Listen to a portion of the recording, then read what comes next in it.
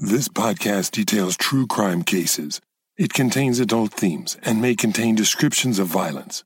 It is not intended for children. Listener discretion is advised.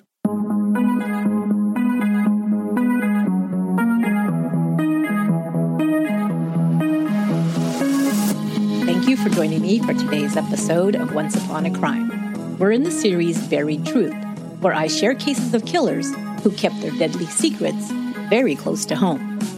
In this episode, I'll detail the life and crimes of one of the rarest types of criminals, the female serial killer. Dorothea Puente seemed like the gentle grandmotherly type as she rented out rooms in her boarding house to marginalized members of the community, the elderly, the infirm, addicts, and those without homes or families to care for them. Her local community lauded her for caring for those who were often ignored, but in reality, no one knew the real Dorothea Puente and could never have guessed that behind her wholesome image, Puente hid some very dark secrets. This is the final chapter of the series Buried Truth, the story of the killer landlady, Dorothea Puente.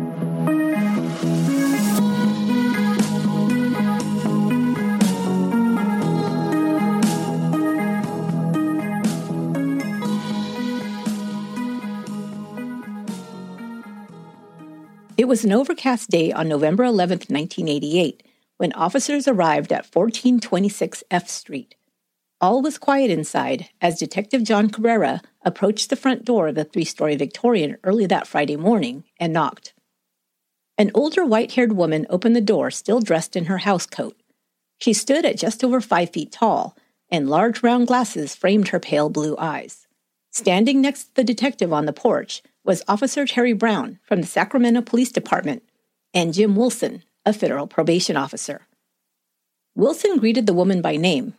"Good morning, Dorothea," he said. Wilson had been Dorothea Puente's parole officer for several years. The grandmotherly-looking woman standing in the neat-as-a-pin parlor was a felon who'd previously served time for theft and forgery.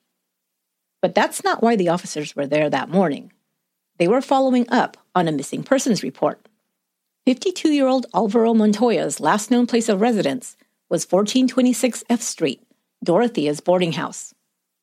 Dorothea Puente had been renting out rooms in the house for about 3 years, mostly to elderly people on fixed incomes. Dorothea's boarding house became a resource for community organizations that sent clients who were more difficult to place, people who were physically disabled or infirm, those living with mental illness, people addicted to alcohol or drugs, or all of the above. Dorothea served as a landlady, house manager, housekeeper, and cook for up to 8 tenants at a time. The man in question, Alvaro Montoya, who everyone called Bert, had been placed in the F Street residence since February. Montoya's social worker, Judy Moyes, had been in frequent contact with him, but had stopped hearing from the 52-year-old man weeks earlier. Judy was concerned about her client, who was not only living with schizophrenia, but also had an intellectual disability. The concerned social worker filed the missing persons report with the Sacramento police after getting the runaround from Mrs. Puente. Judy reported that the landlady had first told her that Bert had gone to Mexico, and then later, when he still could not be reached, that a family member had taken him to Utah. But Judy told officers that Bert did not have the intellectual capability to travel on his own, and that he had no family, at least none that Judy could ever locate. Montoya had said that he'd lost contact with his family years ago. After the report was filed, an officer stopped by Puente's home to make initial inquiries. In early November, the officer spoke with Puente, who repeated the claim that her tenant had been taken out of state by family. The officer spoke with some of the other tenants who backed up the landlady's story. But on his way out, one of the residents, John Sharp, slipped him a note. "She's making me lie to you," the note read. The officer had Sharp meet him around the block a few minutes later. Sharp told him that Dorothea had approached him a couple of days earlier. "The police were going to come ask about Bert," she said. "I think I'm going to jail," he said, the landlady remarked. She then said that when the police came, she wanted him to lie for her. "I need you to tell them that I was gone on Thursday and Friday, and that you saw Bert on Saturday." Sharp said he agreed because, quote, "you don't tell her no or ask any questions if you don't want to have trouble." The truth was, Sharp told the officer, that he hadn't seen Bert Montoya in at least 2 months. He also claimed that other residents also abruptly disappeared over the past year. Ben Fink was another tenant who had an alcohol problem. He had the room right next door to Sharp's. About 4 months earlier, Ben had gone on a bender, and he was drunk for at least 4 days, Sharp said. Dorothea remarked that he'd stolen liquor from her room at that time. On the last night Sharp said he saw Ben, Dorothea had said, "I'm going to take Ben upstairs to make him feel better." Sharp said he didn't see Ben the next morning or ever again after that time. But 4 days later, a quote, god-awful smell started coming from upstairs. It smelled like death, Sharp said. He said he was familiar with the smell of a decomposing body because he'd once worked for a Kansas City mortuary service. Dorothea had explained it as the sewer backing up. She told him it had gotten onto her carpet and she had shampooed it at least 8 times. Sharp said he heard the carpet shampooer running frequently during this time. He also reported that there'd been quite a bit of work done in the backyard of the home since then. Puente had hired 2 men, residents of a nearby halfway house, to dig a 4-foot trench and a couple of large holes in the yard. Sharp didn't see who filled them in. He said the same men had returned to pour the concrete slabs. Since the time Ben Fink disappeared, Sharp had been asking his social worker to find him another place to live. "There's something wrong in that house. I need to get out of there," Sharp said.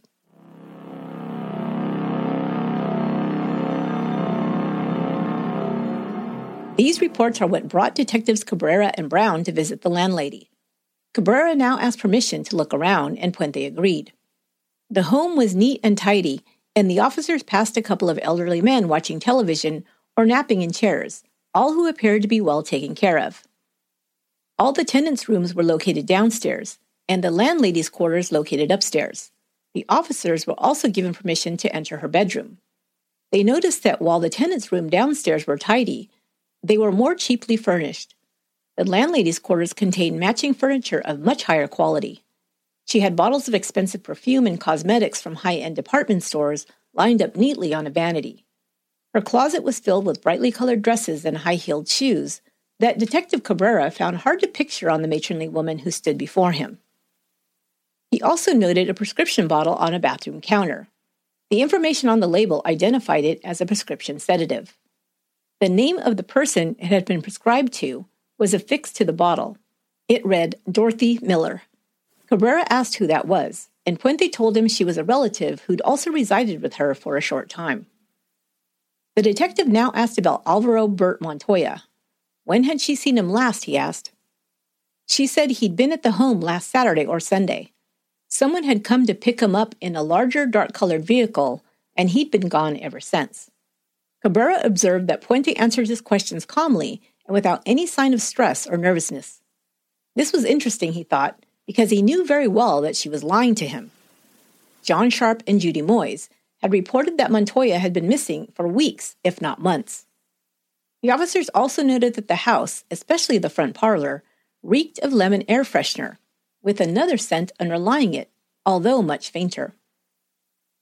They then stepped into the home's back garden.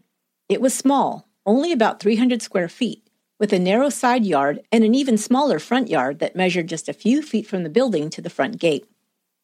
Cabrera noted that there appeared to be several small rose bushes and what could only be a newly planted apricot tree in the backyard.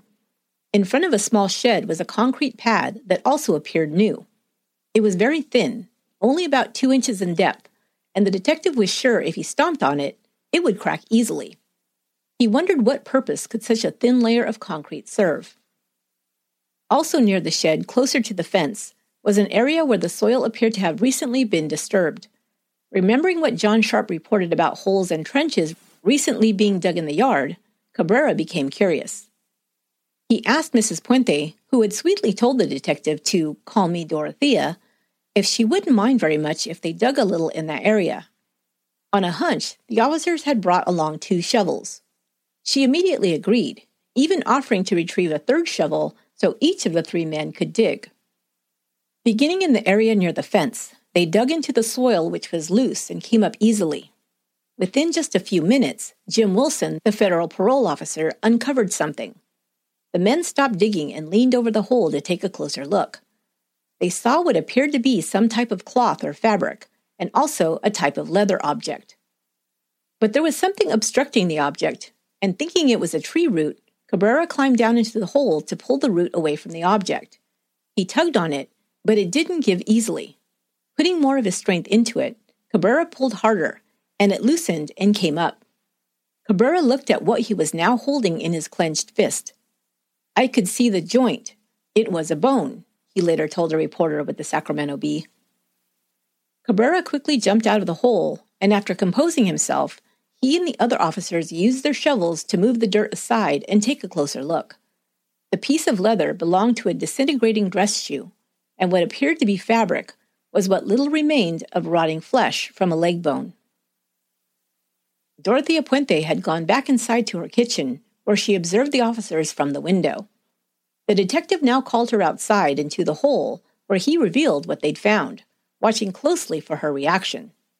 She clapped both hands to the sides of her face, like she was Kevin McAllister in Home Alone, and exclaimed, "I don't know what to tell you." The detectives first thought that the nearly skeletonized corpse they just discovered could not be that of Alvaro Montoya. The man had been missing for at most 3 months. This body had to have been buried much longer than that, due to its state of decomposition. But if it wasn't Montoya, who was it? Cabrera asked the landlady to accompany him to the police headquarters to answer a few questions.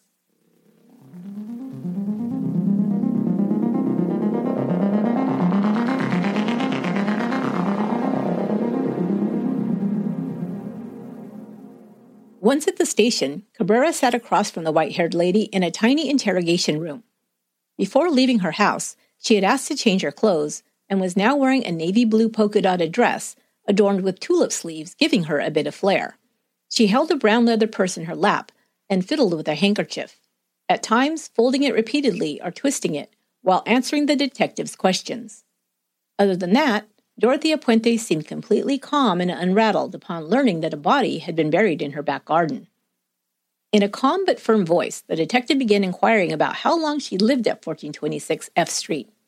She readily admitted that she moved in around 1978, but had been arrested and incarcerated from May of 1982 to September 9th of 1985. Upon her release, she'd returned to the residence and had lived there ever since. By now, Cabrera was aware of Puente's criminal record and had begun taking apart the statements she'd made earlier regarding Mr. Montoya. He leaned forward, looking the landlady in the eye, and in a calm but firm voice, said her story just didn't make sense. What am I to think?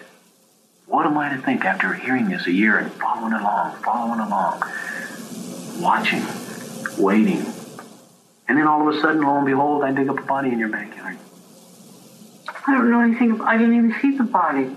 It may be, and you may be. That may be true. That's why I'm asking you. I'm appealing to you. Dorothea? Sir, I don't know anything. I'm going to ask you right now again. Mm-hmm. Are there any other bodies? No. In your backyard? Not that I didn't even know that one was there.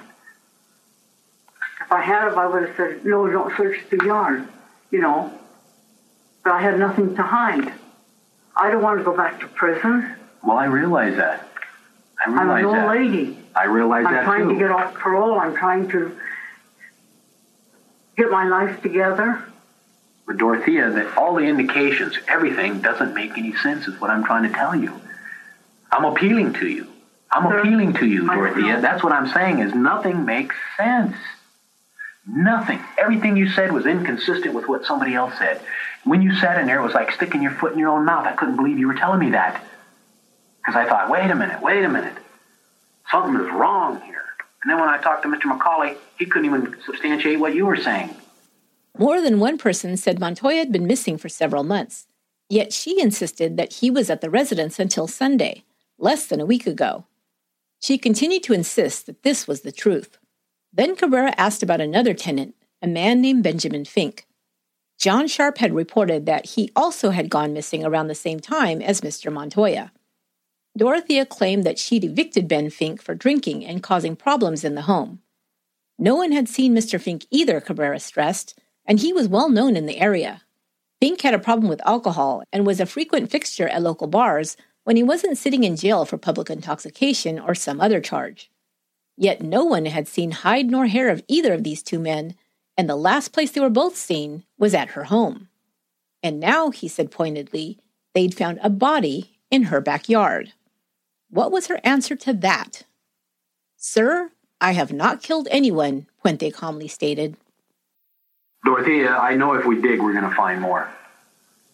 I know that. I know that. Well, I didn't put him there. I couldn't drag a body any place. I believe that.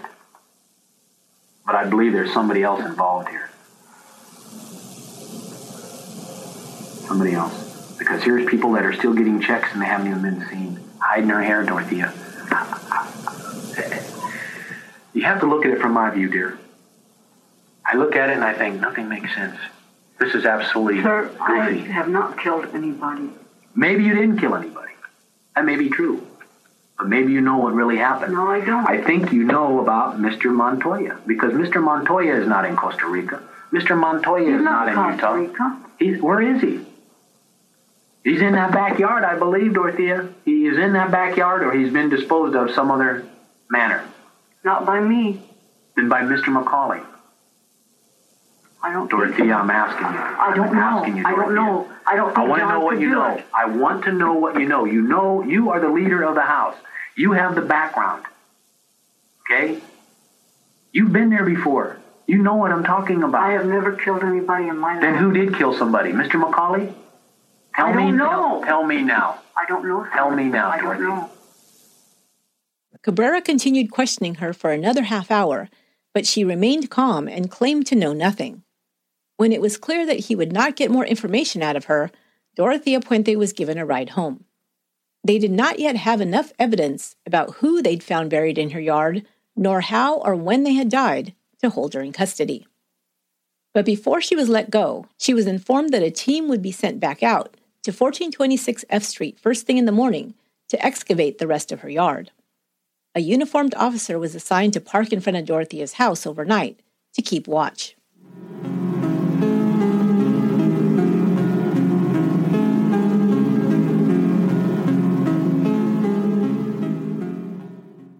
What Detective John Cabrera had already discovered about Dorothea Puente had been true all her life.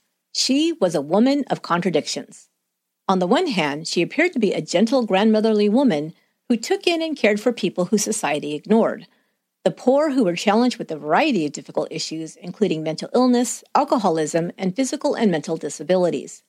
She was often generous, purchasing clothing and other items her tenants needed, and making sure they were well fed with meals she cooked herself.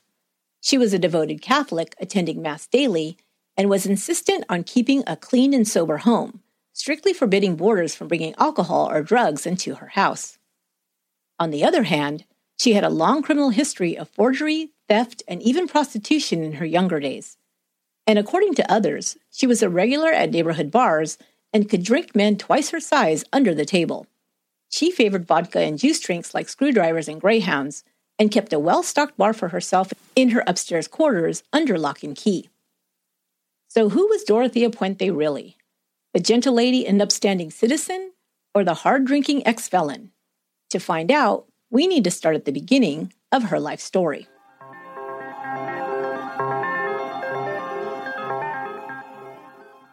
Dorothea Helen Gray was born in Redlands, California in 1929. She was the sixth of 7 children born to Jesse and Trudy Gray. Dorothea's parents were both heavy drinkers who fought frequently and often in front of their children. Dorothea lost her father when he succumbed to tuberculosis in 1937, when she was only 8 years old. Her mother was both verbally and physically abusive to her children. That is, when she wasn't abandoning them altogether. Her alcoholism and neglect resulted in losing custody of them not long after their father died. The following year, Trudy was killed in a motorcycle accident. Dorothea spent the ages of 9 through 16 bouncing between relatives in foster homes from Napa to Los Angeles. Family members would later testify that Dorothea was sexually molested when she was temporarily placed in an orphanage. At the age of 16, Dorothea ran away and landed in Olympia, Washington. There she rented a motel room with another runaway, and they began trading sex for money in order to make a living. It was reported later that Dorothea's mother was also involved in prostitution. Dorothea began using the first of what would be many aliases throughout her life, calling herself Sherry or Sherial A. Ricilli. Dorothea was a pretty petite blonde with light blue eyes, and she soon found she liked the money and attention she received as a sex worker. It would be said that early on, she had a taste for the finer things in life, and always found a way to obtain the things she coveted, like fine clothes, expensive perfume, and especially a healthy bank account. Money became the antidote for the anxiety she'd come to associate with the poverty and insecurity she had experienced early in her childhood. In 1945, Dorothea met Fred McFall, a 22-year-old soldier who just returned from serving in World War II. She lied about her age and listed her name as Sherry Ricilli on the marriage license. This would become another pattern of behavior for Dorothea, lying and telling tall tales to make herself seem more exotic or important.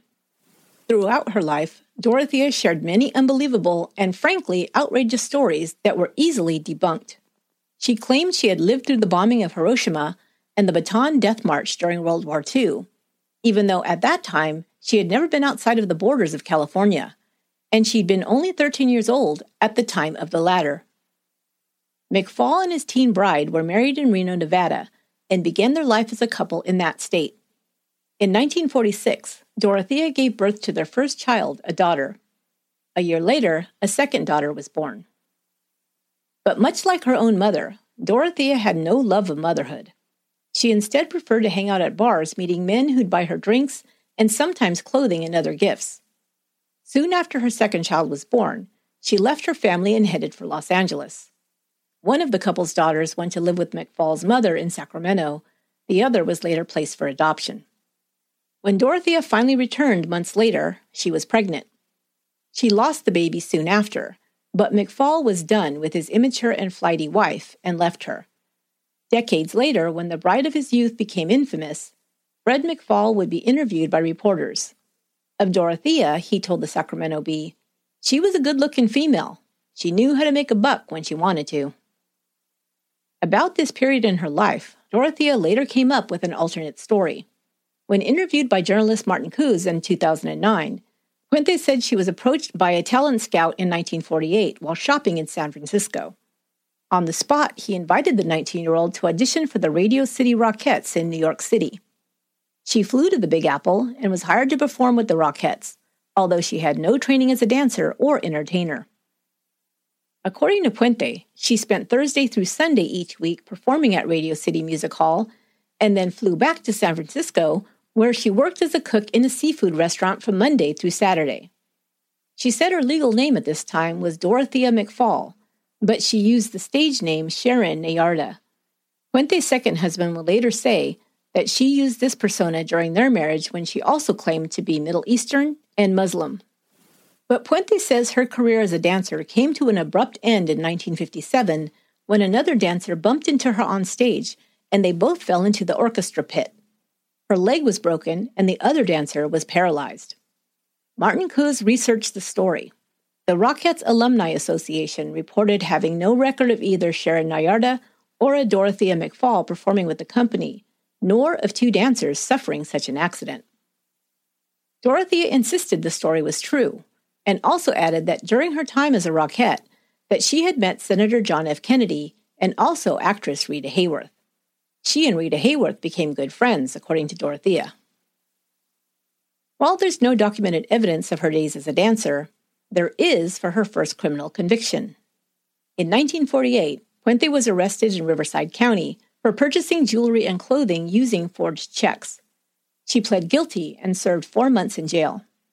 When released, she was ordered to serve 3 years probation. Instead, she fled the jurisdiction and returned to Northern California. In 1952, 22-year-old Dorothea met and married Axel Bren Johansson, a merchant seaman. The couple moved to Sacramento, but because of his job, Johansson was often away at sea. Dorothea used his absence to indulge in her favorite pastimes, drinking, gambling, and having affairs with other men. Johansson would return home to find their bank account cleaned out and his wife's closet full of new clothes, shoes, and jewelry. What little money was left, Dorothea often lost gambling. The couple would have terrific fights over money and infidelity. In 1960, Puente was busted by the Vice Squad for propositioning an undercover cop while working in a brothel on Fulton Street, which was masquerading as a bookkeeping business. She served 90 days in the county jail on that charge. She would later claim she'd only been in the wrong place at the wrong time, explaining that she was there visiting a friend when it was raided, and she had been innocently caught up in the melee. Her drinking was out of control by 1960, according to her husband. She was also experiencing deep periods of depression and made several attempts to end her own life. Johansson decided his wife needed professional help and had Dorothea committed to the DeWitt State Hospital, where she was placed under psychiatric care. Doctors would classify her as a pathological liar with an unstable personality.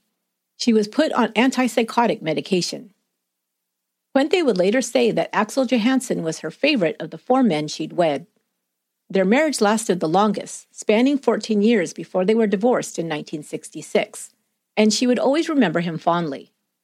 He sent her Christmas cards while she was in prison, and decades after their divorce, Puente remarked that he was a good-hearted, very kind man.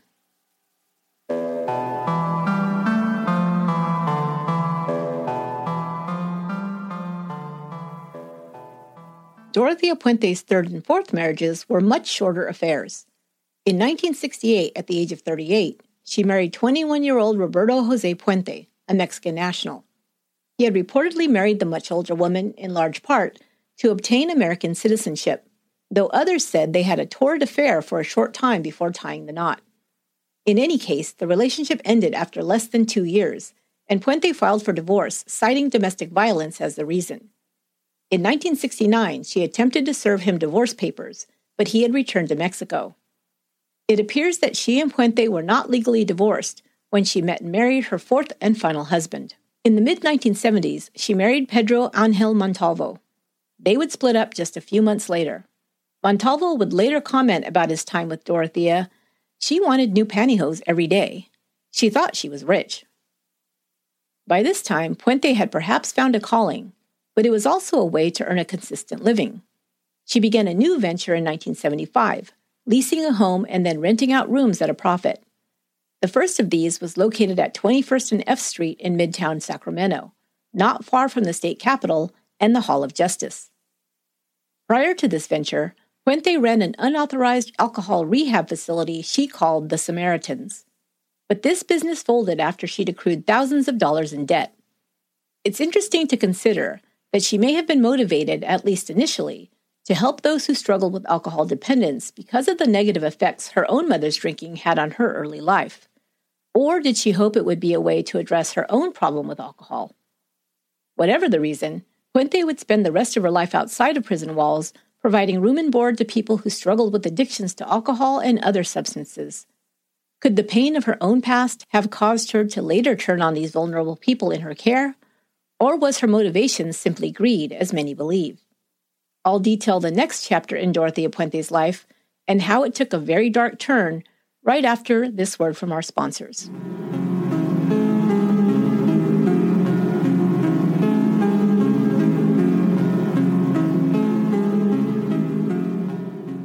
Dorothea Puente opened her first boarding house, which could accommodate up to 24 boarders, in the mid-1970s, and it quickly became profitable.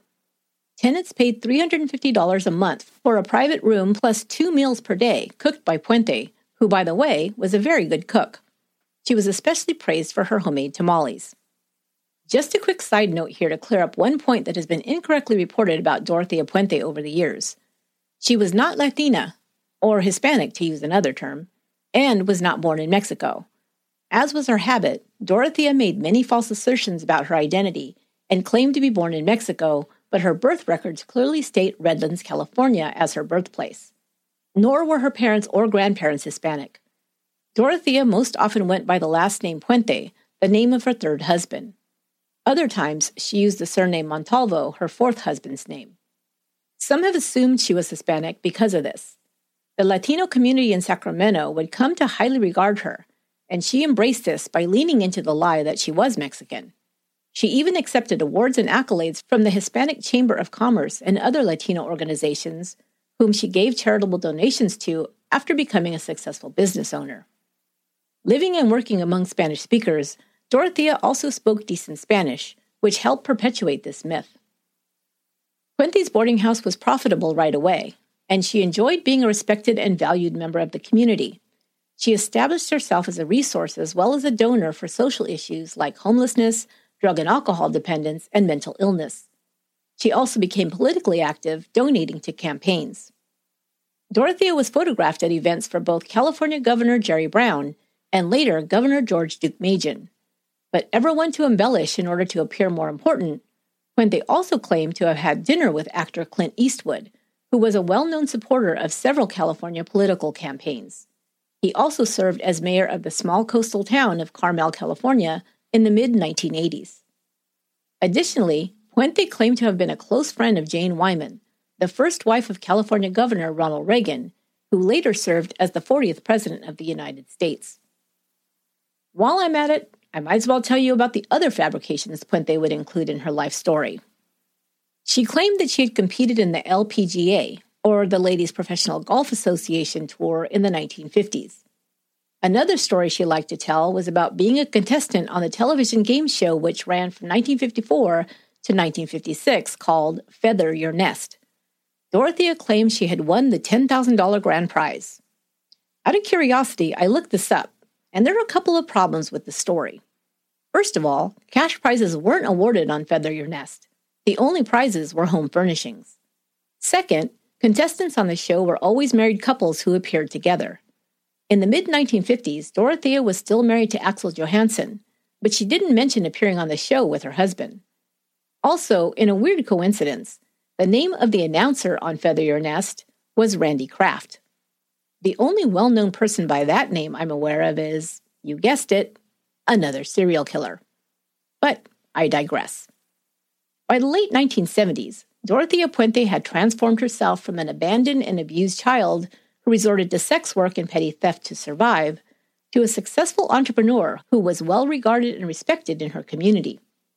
She had finally become the important person she always aspired to be. All may have ended well if Dorothea had been satisfied with these achievements, but it still was not enough for her. To supplement her income, she began forging her tenants' signatures on their Social Security, disability, and other benefits checks mailed to her address and deposited them in her own bank account. In 1978, these thefts were discovered, and Dorothea was charged and convicted of illegally cashing over 30 stolen state and federal checks.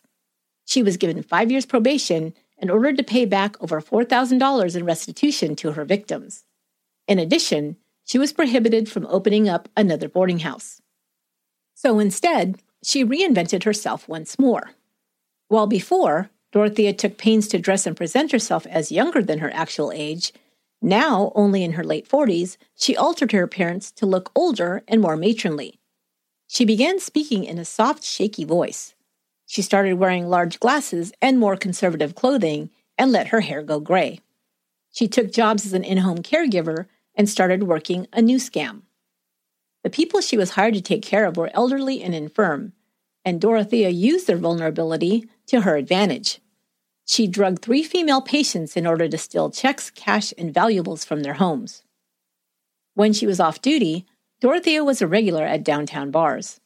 At these establishments, she wore her most attractive outfits and chatted up elderly men.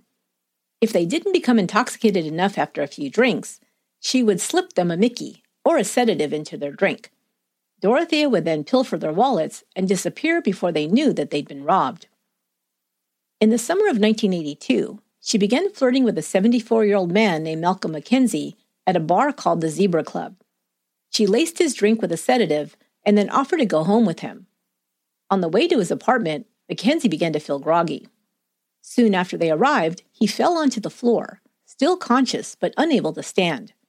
Lying helpless, he watched Dorothea go through his home and steal checks and cash. Before leaving, she slipped a diamond ring off his hand. After talking to others who'd also had an encounter with her around town, McKenzie discovered Dorothea's real name and place of residence. She was arrested and charged with robbing McKenzie and 2 other men. Puente was convicted and sentenced to 5 years in the California Institution for Women in Corona, California, also known as Frontera Prison. When one man learned of Puente's arrest and conviction, he contacted the Sacramento PD to urge them to investigate Dorothea Puente for additional crimes, and not just theft, but murder. William Clausen's mother, Ruth Monroe, went into business with Dorothea Puente in late 1981. The women leased a restaurant space connected to a midtown tavern. Together, they were to open and run the diner and split the profits, but the venture never really took off. The following spring, Ruth's husband was hospitalized with terminal cancer. Puente offered to take her into her home, and Ruth agreed, moving in with Puente in April of 1982. Within 2 weeks, the 61-year-old fell ill. When her son William visited her at her new residence, he found his mother weak and pale. She had difficulty even standing. Ruth was sipping a glass of liqueur, which was out of character for her as she rarely drank alcohol.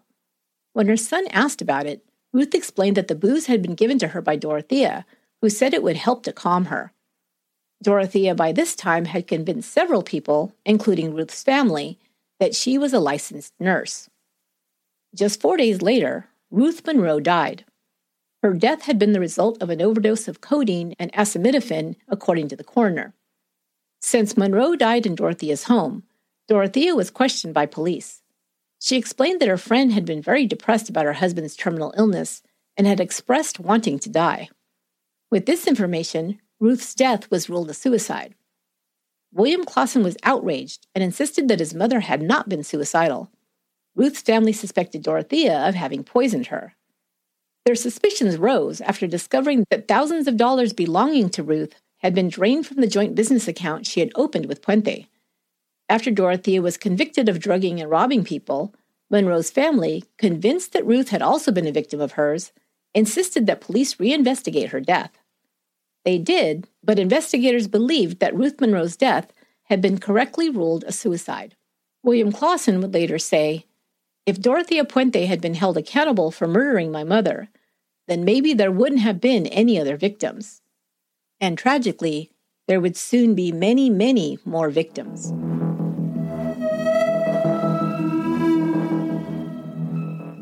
In 1982, Dorothea Puente was sentenced to serve 5 years in prison for a string of robberies in which she first drugged her victims.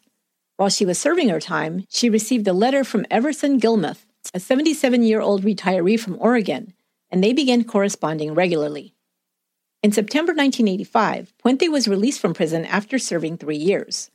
Waiting for her as she emerged from behind the prison gates was her prison pen pal and now her new love interest, Everson Gilmuth. Puente had had almost 2 years shaved off her sentence, but more time was tacked onto the parole she'd been ordered to serve for the federal conviction from 1978.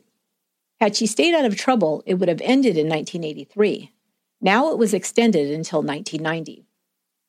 Before being sent to prison, Dorothea was renting a room in an 8-room Victorian located at 1426 F Street. After her release, she returned to the residence. The owner and his family lived downstairs, and Dorothea rented the second floor from him for $300. In June of 1986, the owner moved out, purchasing another home for himself, his wife, and his 4 children in a more family-oriented part of town. Dorothea asked him if she could take over the entire house. She offered to pay $600, and he agreed. Everson Gilmuth moved in with her.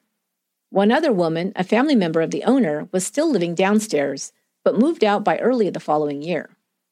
By February of 1987, Dorothea had taken possession of the whole residence.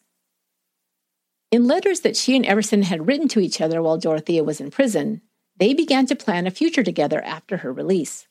They talked about getting married, and in anticipation of this, Everson opened up a joint bank account with his bride-to-be after moving into the F Street house. 3 months later, he disappeared. Contrary to what she had told the owner, Dorothea soon began renting out rooms to other people downstairs. One person who became a tenant was a handyman named Ismael Flores. Dorothea paid Flores to do odd jobs for her around the house. In November, she asked him to build a large wooden box she said she needed to store some books and other items. She gave specific instructions on how she wanted it built, instructing Flores that it should measure 6 feet by 3 feet by 2 feet. When he completed the job, Dorothea paid him $200 and also gifted him a red Ford truck she said had belonged to a boyfriend who, quote, no longer needed it. The truck was registered to Everson Gilmuth. Some have speculated that Flores was more than a handyman and tenant to be gifted such a valuable item. Dorothea asked Flores for another favor.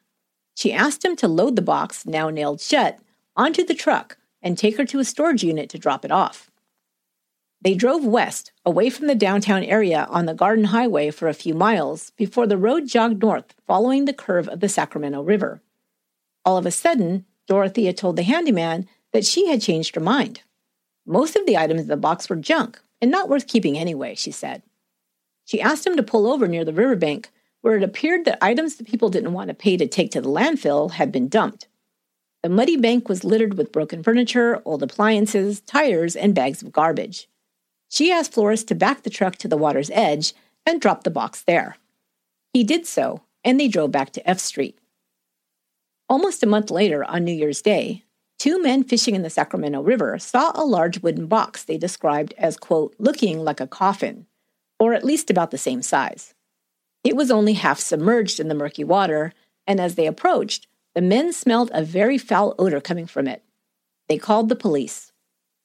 Inside, a badly decomposed body was discovered. It was that of an elderly man dressed only in underwear. The body was wrapped in a white bedsheet, which was taped closed with electrical tape. The body was stored in the county morgue, where it remained unidentified for 3 years. It wasn't until bodies were dug up in the backyard of Dorothea Puente's boarding house that the victim found in the box would be identified as Everson Gilmuth.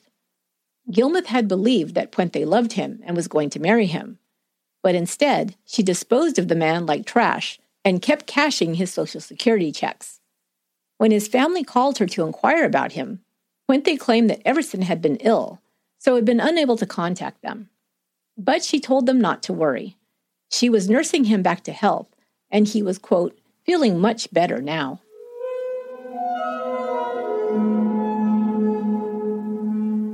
If I had to guess, I would say that Dorothea Puente learned some things after being caught stealing from her tenants and being sent to prison. It must have occurred to her that she could only get away with her crimes if she left no witnesses behind. She may have planned to do away with Everson Gilmuth even before leaving prison.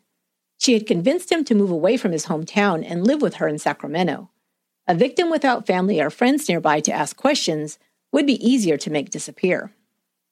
The timing would suggest that his fate was sealed as soon as Dorothea was able to convince him to give her access to his money. He disappeared soon afterward.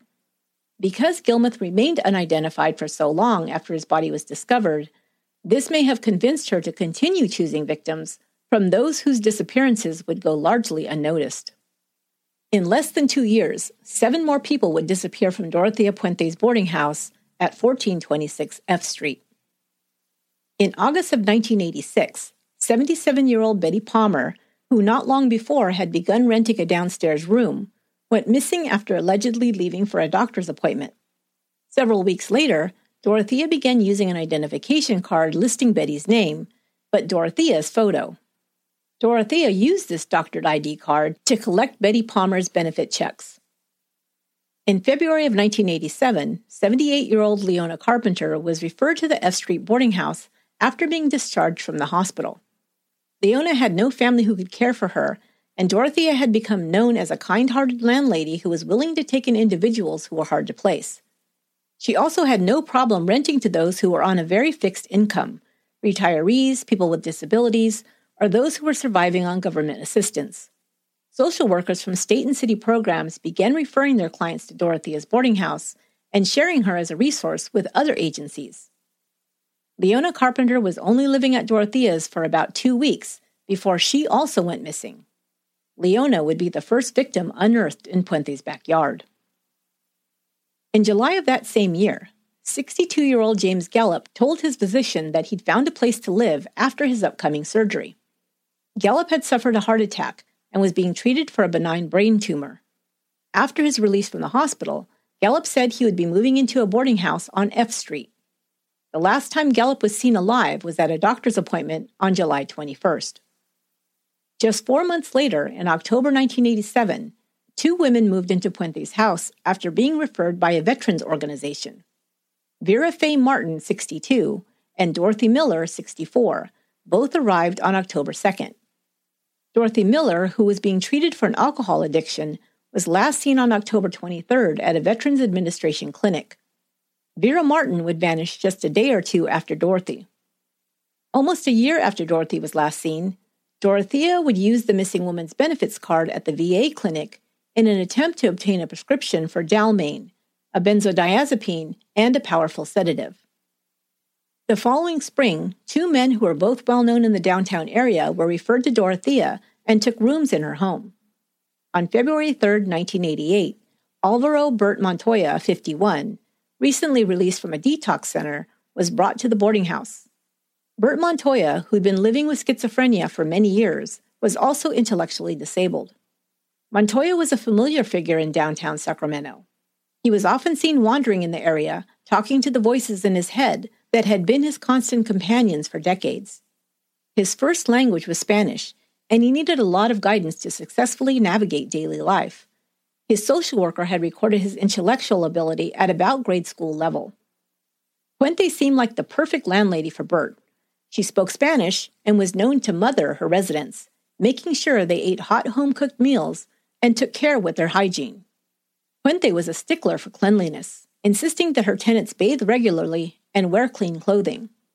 She had even provided some of her tenants with new clothes when theirs were either too worn, tattered, or could not be cleaned to her satisfaction. Judy Moyes, an outreach counselor with Volunteers of America, was referred to Puente by another social worker. Judy cared for her clients, and she took special care of Bert Montoya, who had to navigate so many challenges. She personally visited Dorothea's home before placing Montoya there. She was impressed with the petite grandmotherly woman who kept her home spotless and seemed to have a good rapport with her tenants. Bert seemed to settle in well at Dorothea's home at the beginning. He had even begun calling his landlady Mama. He lived there for several months, apparently without problems. But later, Bert told counselors at the detox center where he'd been previously placed that he didn't want to live at the F Street house anymore. The counselor knew that Bert sometimes became agitated when his routine was altered. He asked to explain what he didn't like. Bert told him that Dorothea gave him medicine he didn't want to take. The counselor assumed that Bert was referring to the antipsychotic medication prescribed to him, which had always been a struggle to get him to take consistently. The counselor encouraged him to give the place another try and to come see him again if he continued to have a problem.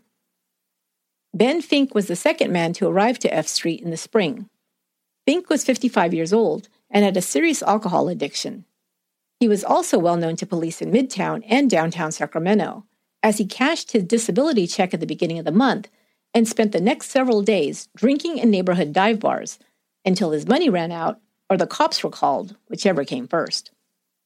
Ben Fink became belligerent and angry when under the influence of alcohol, and if he wasn't beat up by another bar patron for his behavior, he was often arrested for being drunk in public and spent a few days in jail, before beginning his pattern all over again the next month.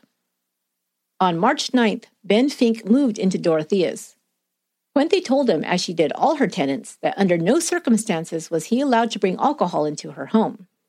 As a result, Puente would later say, Fink would go out drinking for long stretches at a time. Sometime around April or May, Fink disappeared. The summer months of 1988 were relatively quiet on F Street.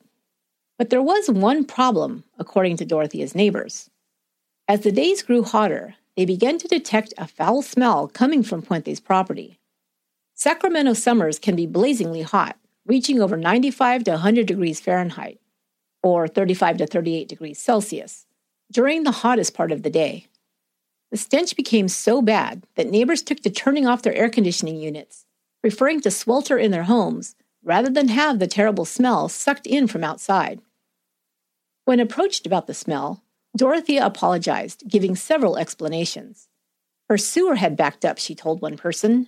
There were dead rats under the house, she explained to another.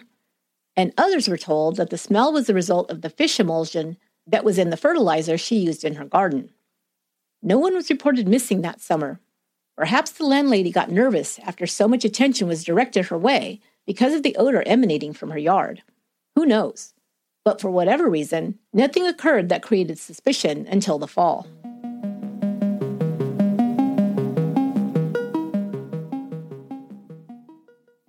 Judy Moyes had been in frequent contact with Bert Montoya after he moved into Puente's home. Before that time, she could often find him walking in the downtown area.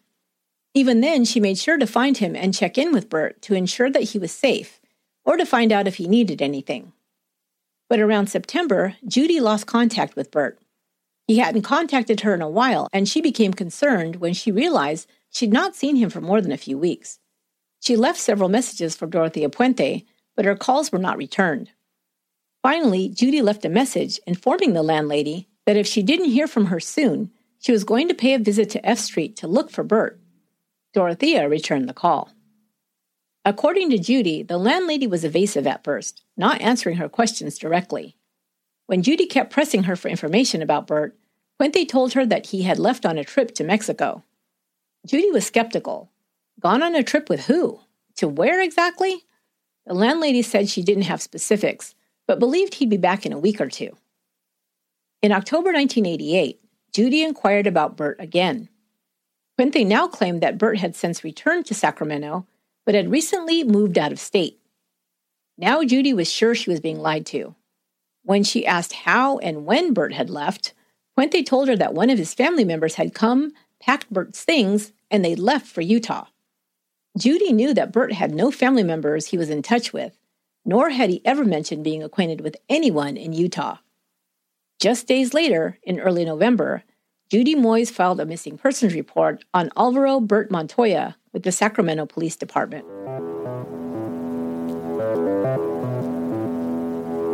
The morning after officers discovered human remains buried in Dorothea Puente's backyard on F Street, they returned with a team to unearth the body and to preserve any evidence to help determine who it was or how they had died.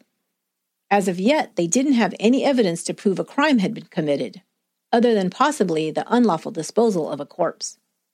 A team including forensic anthropologists, police officers, representatives from the coroner's office, and county work crews with digging equipment accompanied homicide detectives Terry Brown and John Cabrera to 1426 F Street. Detectives had interviewed the owner of the house, who gave them permission to dig up the yard after they informed him of the discovery of the body. Anthropologists began in the area where the remains were uncovered the previous day and carefully dug to reveal more of the remains.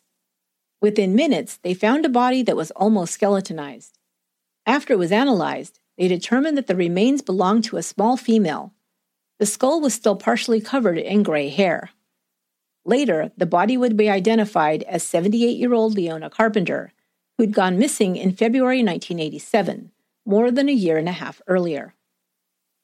The digging crew next moved to an area in the yard that was recently covered over by a thin sheet of concrete. As workers began drilling through the concrete, curious neighbors began arriving and gathered across the street to watch the activity at the Puente house. Before long, the crowd grew to a sizable number. Dorothea Puente stayed inside, watching the activity in her yard through her kitchen window. Soon after the drilling began, she asked to speak to Detective Cabrera.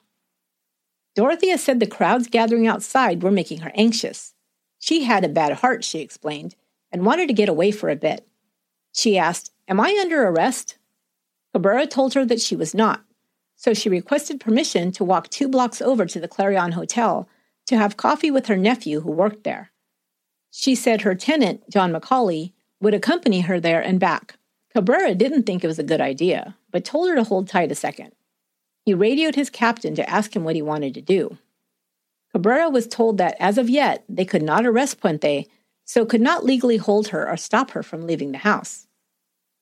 Cabrera told her she could go, but he would escort her part of the way to make sure of where she was headed. It had begun to rain, so Dorothea donned a red raincoat, purple shoes, and carried a pink umbrella as she left the house for the short walk to the hotel. John McCauley walked alongside her, with Sergeant Cabrera following a few paces behind. Puente was holding a large maroon-colored handbag as she left the house. The detective watched Puente and McCauley enter the hotel and then headed back to the dig site. 20 minutes later, a second body was discovered, and this one appeared to have been buried much more recently. Police rushed to the hotel to arrest Puente, but by the time they arrived, she had fled.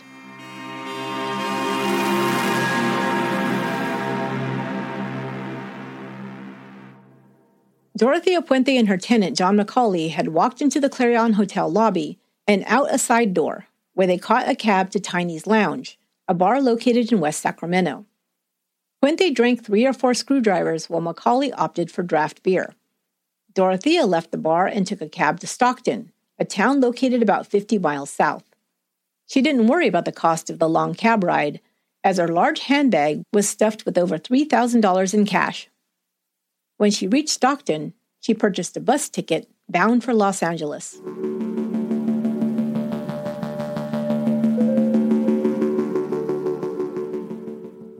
Back at 1426 F Street, bodies continued to be dug out of the ground. Over the next several hours, 5 more bodies would be discovered, bringing the total number to 7. The sheer number of victims unearthed in the tiny yard would astound detectives. In total, the area measured just 300 square feet. 3 of the bodies were found under a slab of concrete that the crew broke up and removed. Another was found under a gazebo in the narrow side yard. All the victims would be identified as Dorothea Puente's former tenants: Leona Carpenter, Dorothy Miller, Vera Martin, Ben Fink, James Gallup, Betty Palmer, and Bert Montoya. All the bodies were found wrapped similarly in bed sheets that matched sets found inside Puente's house. The bodies were then wrapped again in plastic and duct tape.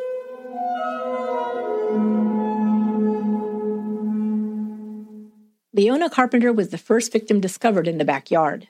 She had been buried near the back fence. Dorothy Miller was found with her arms taped to her chest with duct tape. Ben Fink was found dressed only in boxer shorts. Vera Martin had been buried with her wristwatch on her arm. It was still ticking. Betty Palmer, one of the first to move into the boarding house after Dorothea began renting rooms, had been dismembered. She was missing her head, hands, and the bottom portions of her legs. Her body was still clad in a nightgown. She was buried below a statue of St. Francis of Assisi, just a few feet from the front sidewalk. Alvaro Bert Montoya, whose disappearance had been the catalyst for revealing a serial killer, was found buried under an apricot tree that his landlady had recently planted in the side yard.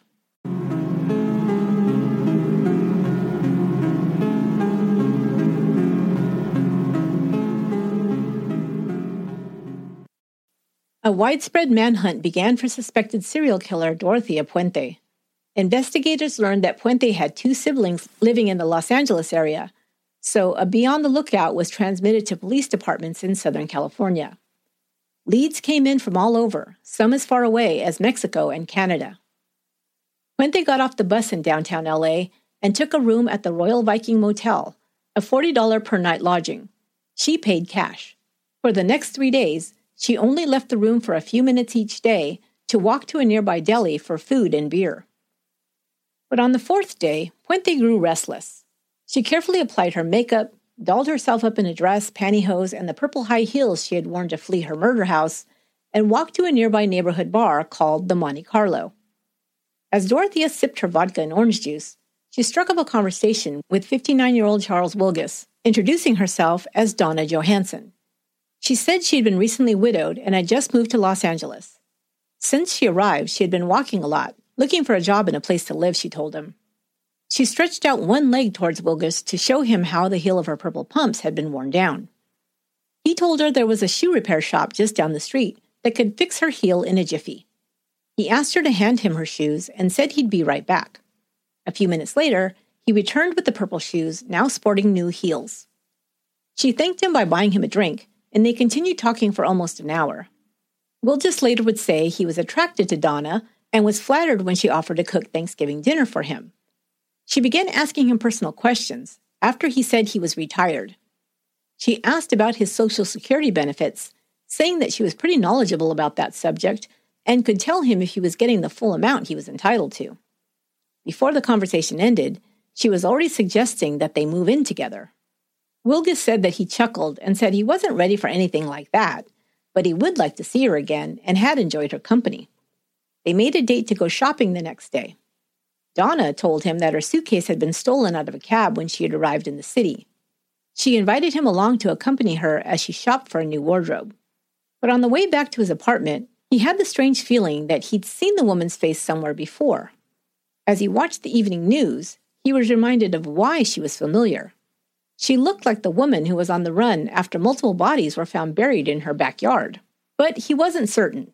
He didn't want to call the police on the woman and get her into trouble if he was mistaken. So instead, he called the Los Angeles news station KCBS.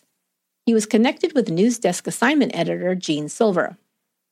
He told Silver his story, and Silver agreed to find a picture of the fugitive landlady, Dorothea Puente, and bring it to his apartment. He arrived just before the evening news.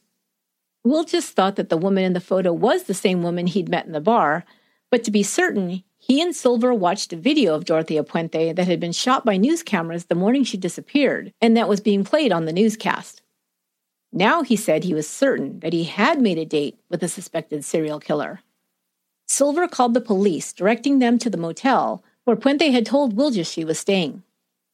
On the evening of November 17, 1988, police surrounded the Royal Viking Motel and arrested Dorothea Puente without incident.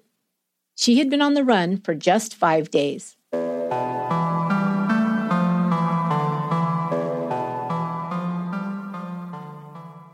Dorothea was taken into the Los Angeles Central Jail, where she was later met by officers from the Sacramento Police Department to be escorted back to Northern California. To expedite her transfer, officers accepted an offer from KCRA Channel 3 News to transport Puente on their private jet, since a crew from Channel 3 was being sent to Sacramento to cover the story. Dorothea was put into handcuffs and escorted onto the plane, accompanied by Sacramento police officers, a Channel 3 reporter and camera person, and a photographer from the Sacramento Bee. On the flight back, Puente stayed mostly silent, except for one exchange with the reporter. Puente answered his question about the charges she was facing. She said, "I have not killed anyone. The checks I cashed, yes."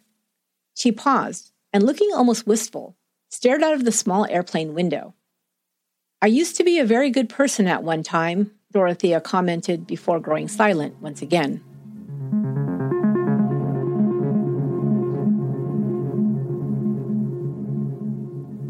Dorothea Puente was initially charged with 1 count of murder in the death of Alvaro Bert Montoya. Investigators were working to determine the identities of the multiple victims buried in her backyard, and also opened investigations into other missing people connected to the Sacramento landlady, including the 1982 death of Puente's business partner and tenant, Ruth Monroe. Ruth's family never believed that her death had been as a result of a suicide, as investigators concluded. Now they hoped Dorothea Puente would be held responsible for drugging and murdering her, as they had long suspected. Investigators were also alerted to the 1985 disappearance of Everson Gilmuth, who'd met Puente after corresponding with her and then disappeared after moving to Sacramento and into her home. On December 28, 1988, Gilmuth, whose body had remained unidentified after being dumped in the Sacramento River almost 2 years earlier, was confirmed through dental x-rays. His cause of death could not be determined due to the passage of time and the state of decomposition when the body was found. In January 1989, the Department of Justice Crime Lab would use advanced equipment to analyze each of the 7 bodies found buried on F Street. Traces of the sedative Dalmane would be found in all 7. Pharmacy records were found that showed Puente had filled dozens of prescriptions for the drug during the time her tenants went missing. On March 31, 1989, Dorothea pled not guilty to 9 counts of murder. Pretrial hearings didn't begin until a year later, due to the number of victims and the complexities involved in conducting multiple investigations into Puente's alleged crimes. The prosecution presented evidence to the judge that Puente had forged over 60 benefits checks belonging to the victims after their deaths. On June 19, 1990, the judge ruled that Dorothea would stand trial on 9 counts of murder. Although due to the state of decomposition of the bodies, an exact cause of death could not be determined, the judge stated that there was, quote, ample circumstantial evidence that all 9 deaths were caused by criminal means. Media outlets from all over the world converged on the city of Sacramento to report on an almost unheard-of crime story, a female serial killer. The fact that the alleged murderer was also an elderly woman who buried her victims in her own garden made the story even more of a curiosity for the public. Through it all, Dorothea Puente remained silent, refusing interview requests by the dozens. Because of the intense media coverage, a change of venue was granted. The trial would be held 3 hours south in Monterey County. Even so, it took 3 months to impanel an impartial jury. The trial was finally scheduled to begin in early 1993, over 4 years after Puente's arrest. Just weeks before it was to commence, she rejected a plea deal from the prosecutor that would spare her from the death penalty. In order to be guaranteed life in prison instead of a death sentence, Puente would be required to plead guilty to all 9 murders. She refused, still insisting that she was innocent of killing anyone. The murder trial finally began on February 9, 1993.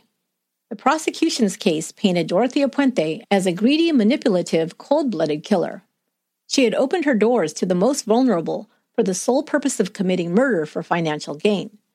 The defendant, prosecutor John O'Mara told the jury, quote, wanted people who had no relatives, no friends, no family. He called them shadow people who, when they're gone, won't have others coming around and asking questions. The state intended to seek the death penalty. Evidence presented at trial included information about Puente's lavish spending with the money stolen from her victims. At the time of her arrest, her closet was filled with silk dresses, and she had recently paid for a facelift. Puente was collecting over $5,000 per month in benefits in the names of her victims. In total, the profit she reaped from their deaths exceeded $87,000, or over $400,000 in today's dollars. The prosecution theorized that the victims had been given fatal overdoses of a powerful sedative. Evidence of the prescription drug Dalmane was found in each of the bodies unearthed from her backyard. She had attempted to get the drug by using one of the victims' veterans' ID cards, but had been unsuccessful. But a prescription for that drug, which had earlier been prescribed to Dorothy Miller, was found in Puente's room. Puente also received prescriptions for Dalmane from her psychiatrist and 2 other doctors. Former tenants at 1426 F Street took the stand and told the jury that Puente was always giving them medication they did not ask for. Carol Durning, who lived in the boarding house for several months in early 1987, testified that she'd overheard Puente tell one of the victims, James Gallup, that he would have to leave her home unless he gave her control of his money. She also claimed that Gallup told her the landlady was giving him drugs that made him sleep all the time. Donald Anthony, a resident at a local halfway house, testified that after Alvaro Montoya's social worker began hounding Puente about his absence, the landlady paid him to place a call to Judy Moyes and pose as Montoya's brother-in-law. He was to tell the social worker that Montoya had gone to live with family out of state. But Anthony messed up the message and left his own name instead of the alleged brother-in-law's on the answering machine. This further prompted Moyes to report Montoya missing. Another former tenant who had lived in the boarding house for almost 2 years told the jury that he first met Puente while drinking in a local bar, and she offered him some work. Puente paid him to dig a hole in order to plant an apricot tree, he said. She instructed him to dig the hole over 4 feet deep, which he thought was much too deep for a tree. It was only after the bodies were discovered buried in her backyard that he realized that she had tricked him into digging one of the graves. He also testified that Puente had repeatedly urged him to put his signature on a form, but authorize her to sign his Social Security checks. He kept dodging these requests and never did sign the papers. He now wondered if he'd still be alive if he'd given in to her demands.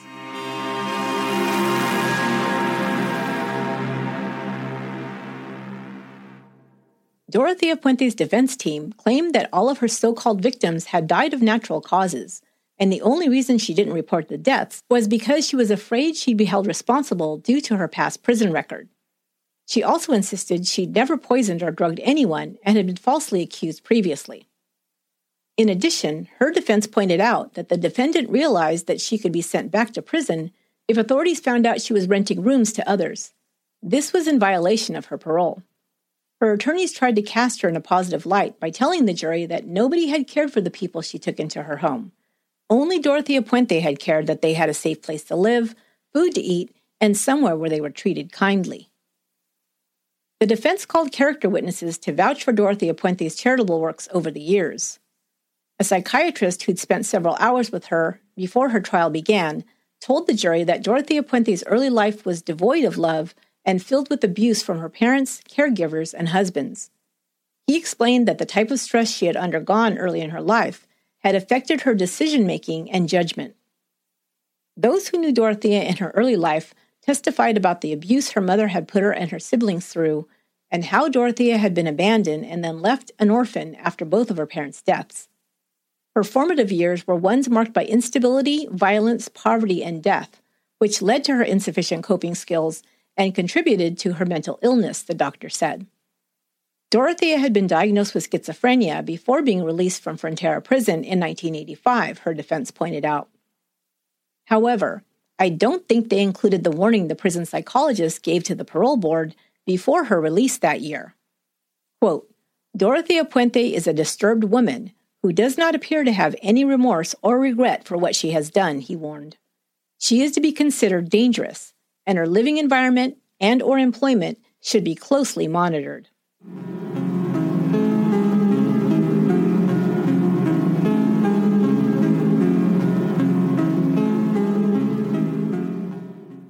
Before the 5-month trial wrapped up, the jury was transported to Sacramento to visit the crime scene.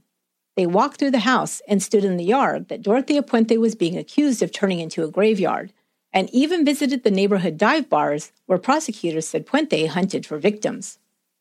After 5 months of testimony, 153 witnesses, and 3,500 pages of evidence, the trial finally came to a close, and the jury began its deliberation on July 15, 1993.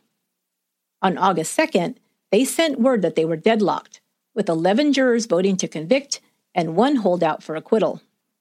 After providing additional instruction, the judge urged them to continue to try and reach a unanimous verdict. They finally returned a verdict on August 26th.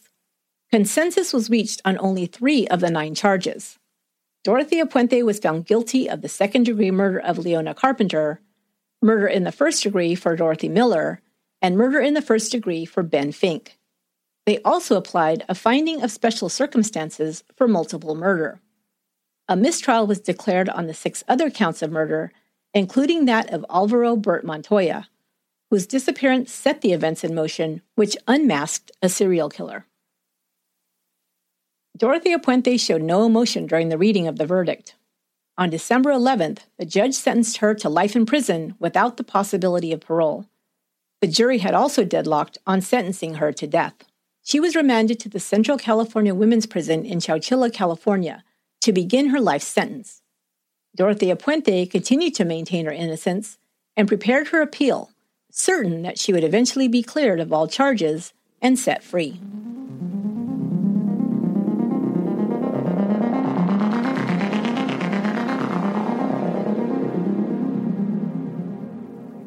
Dorothea Puente continued to maintain her innocence and denied killing anyone or even knowing that bodies were buried in her backyard. She gave no interviews and spent years trying to appeal her conviction and sentence. Her final appeal went before the Supreme Court in 2008. It was rejected. The following year, now 80 years old, and with no chance of ever leaving the prison walls alive, Dorothea gave an extensive interview for the first time. Martin Kuz, a journalist for Sacktown magazine, wrote to Puente on the 20th anniversary of the discovery of the crimes that put her behind bars forever. He was surprised that she wrote back, and even more surprised that she consented to an interview. He traveled to Chowchilla to meet the prisoner. He described Dorothea as petite but not frail, soft-spoken but self-assured. 2 decades behind bars had not diminished her resolve.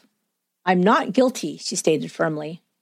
About her accusers, she said, "They don't have all the facts. They never talk to me."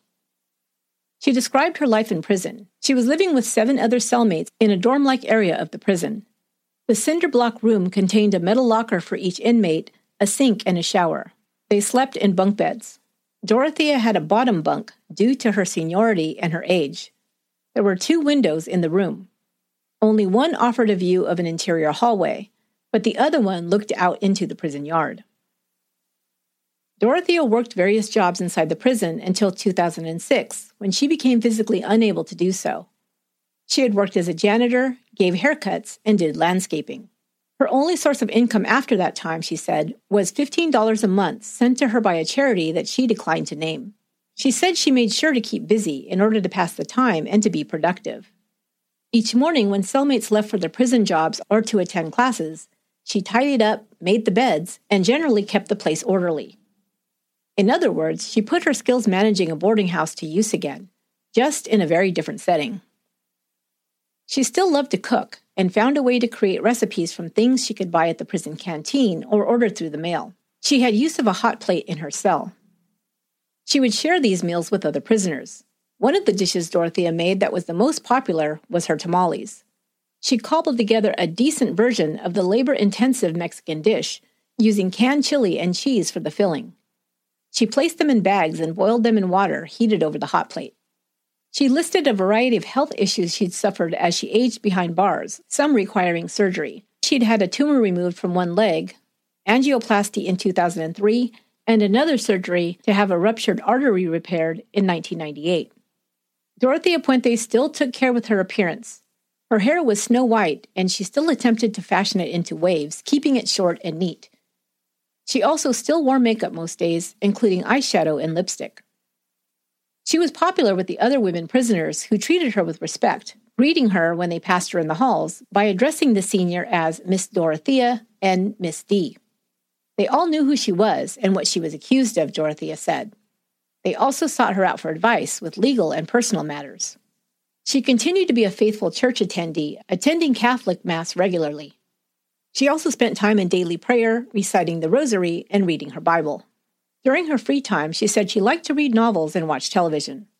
Her favorite authors were John Grisham and Dan Brown. As for her favorite types of shows to watch, you may or may not be surprised to learn that she loved crime procedure shows about solving murders.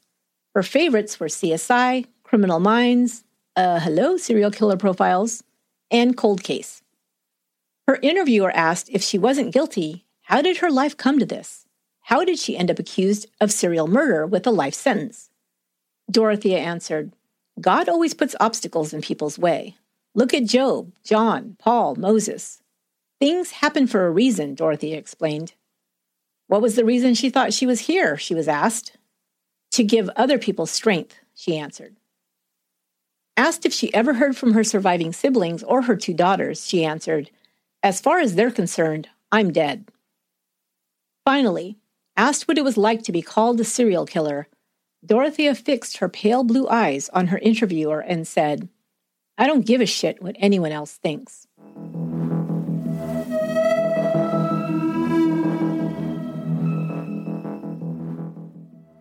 Dorothea Puente died in prison in 2011 of natural causes. She was 82. The house at 1426 F Street has changed hands several times over the years, selling for as little as $155,000 in 2002 to as much as $560,000 in 2005.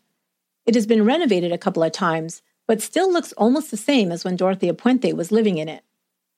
In 2010, the house was sold for $215,000 at a public auction to a married couple, Barbara Holmes and Tom Williams.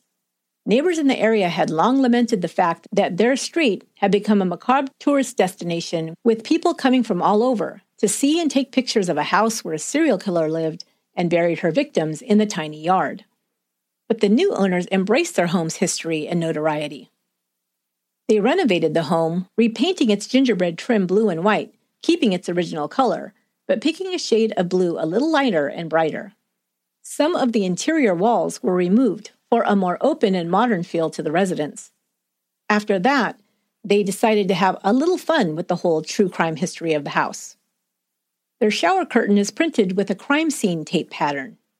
They added a metal plaque to the front of the house that the curious couldn't help but notice. It reads, "Trespassers will be drugged and buried in the backyard." But Tom and Barbara went one step further and purchased a mannequin that they dressed in a red coat, gray wig, and positioned it holding a shovel in the yard. Dorothea Puente was famously photographed leaving her home on the day she fled, wearing a red coat, purple shoes, and carrying a pink umbrella. She was also wearing the red coat when she was arrested and returned to Sacramento. In 2013, they opened up their home for tours for one day only. Tickets cost $25 to $30 apiece to walk through the house and backyard where the infamous serial killer had lived. The owners said it was their hope that after visitors came through the house, they would no longer see it as a crime scene, although they knew it would always draw people curious about its history. In 2015, the house on F Street was the subject of a new documentary titled The House is Innocent. Directed by Nicholas Coles, it premiered at the Tribeca Film Festival that year and won the grand prize for Best Short Documentary at the Rhode Island International Film Festival. The film focuses on owners Tom Williams and Barbara Holmes and gives the audience an inside look at what it's like to live in a notorious house. It shows how Tom and Barbara have used humor to, quote, cleanse the home of its macabre past. The documentary's premiere in Sacramento in September of 2015 coincided with the house being opened up for tours for a second time. Proceeds from the home tour were donated to the Francis House Center, an organization that provides programs, services, and housing solutions for individuals and families to support ending homelessness. Barbara Holmes, commenting about the home's notorious former resident, said it was gratifying that, quote, now her house is being used for good, not for evil.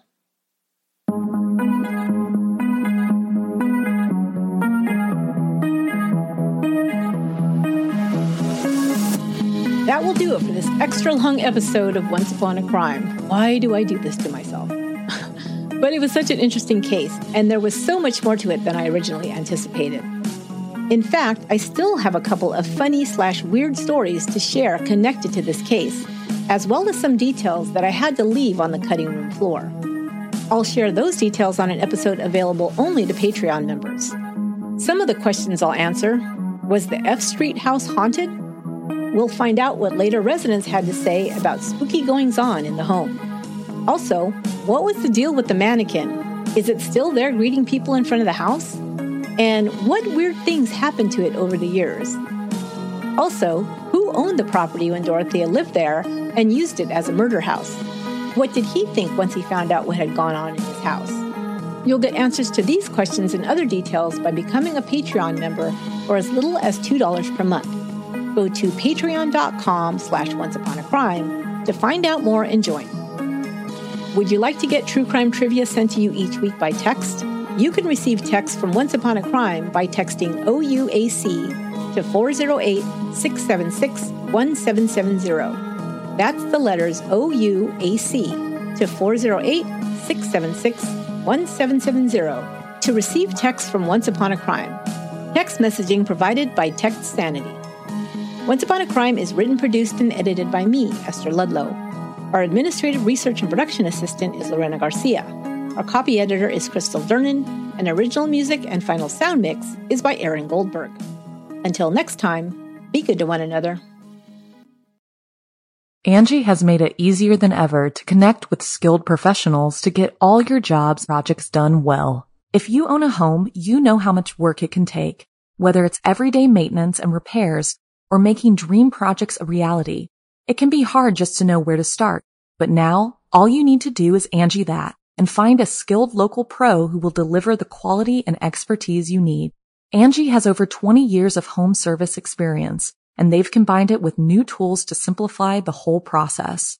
Bring them your project online or with the Angie app, answer a few questions, and Angie can handle the rest from start to finish, or help you compare quotes from multiple pros and connect instantly, which means you can take care of just about any home project in just a few taps. Because when it comes to getting the most out of your home, you can do this when you Angie that. Download the free Angie mobile app today or visit Angie.com. That's ANGI.com.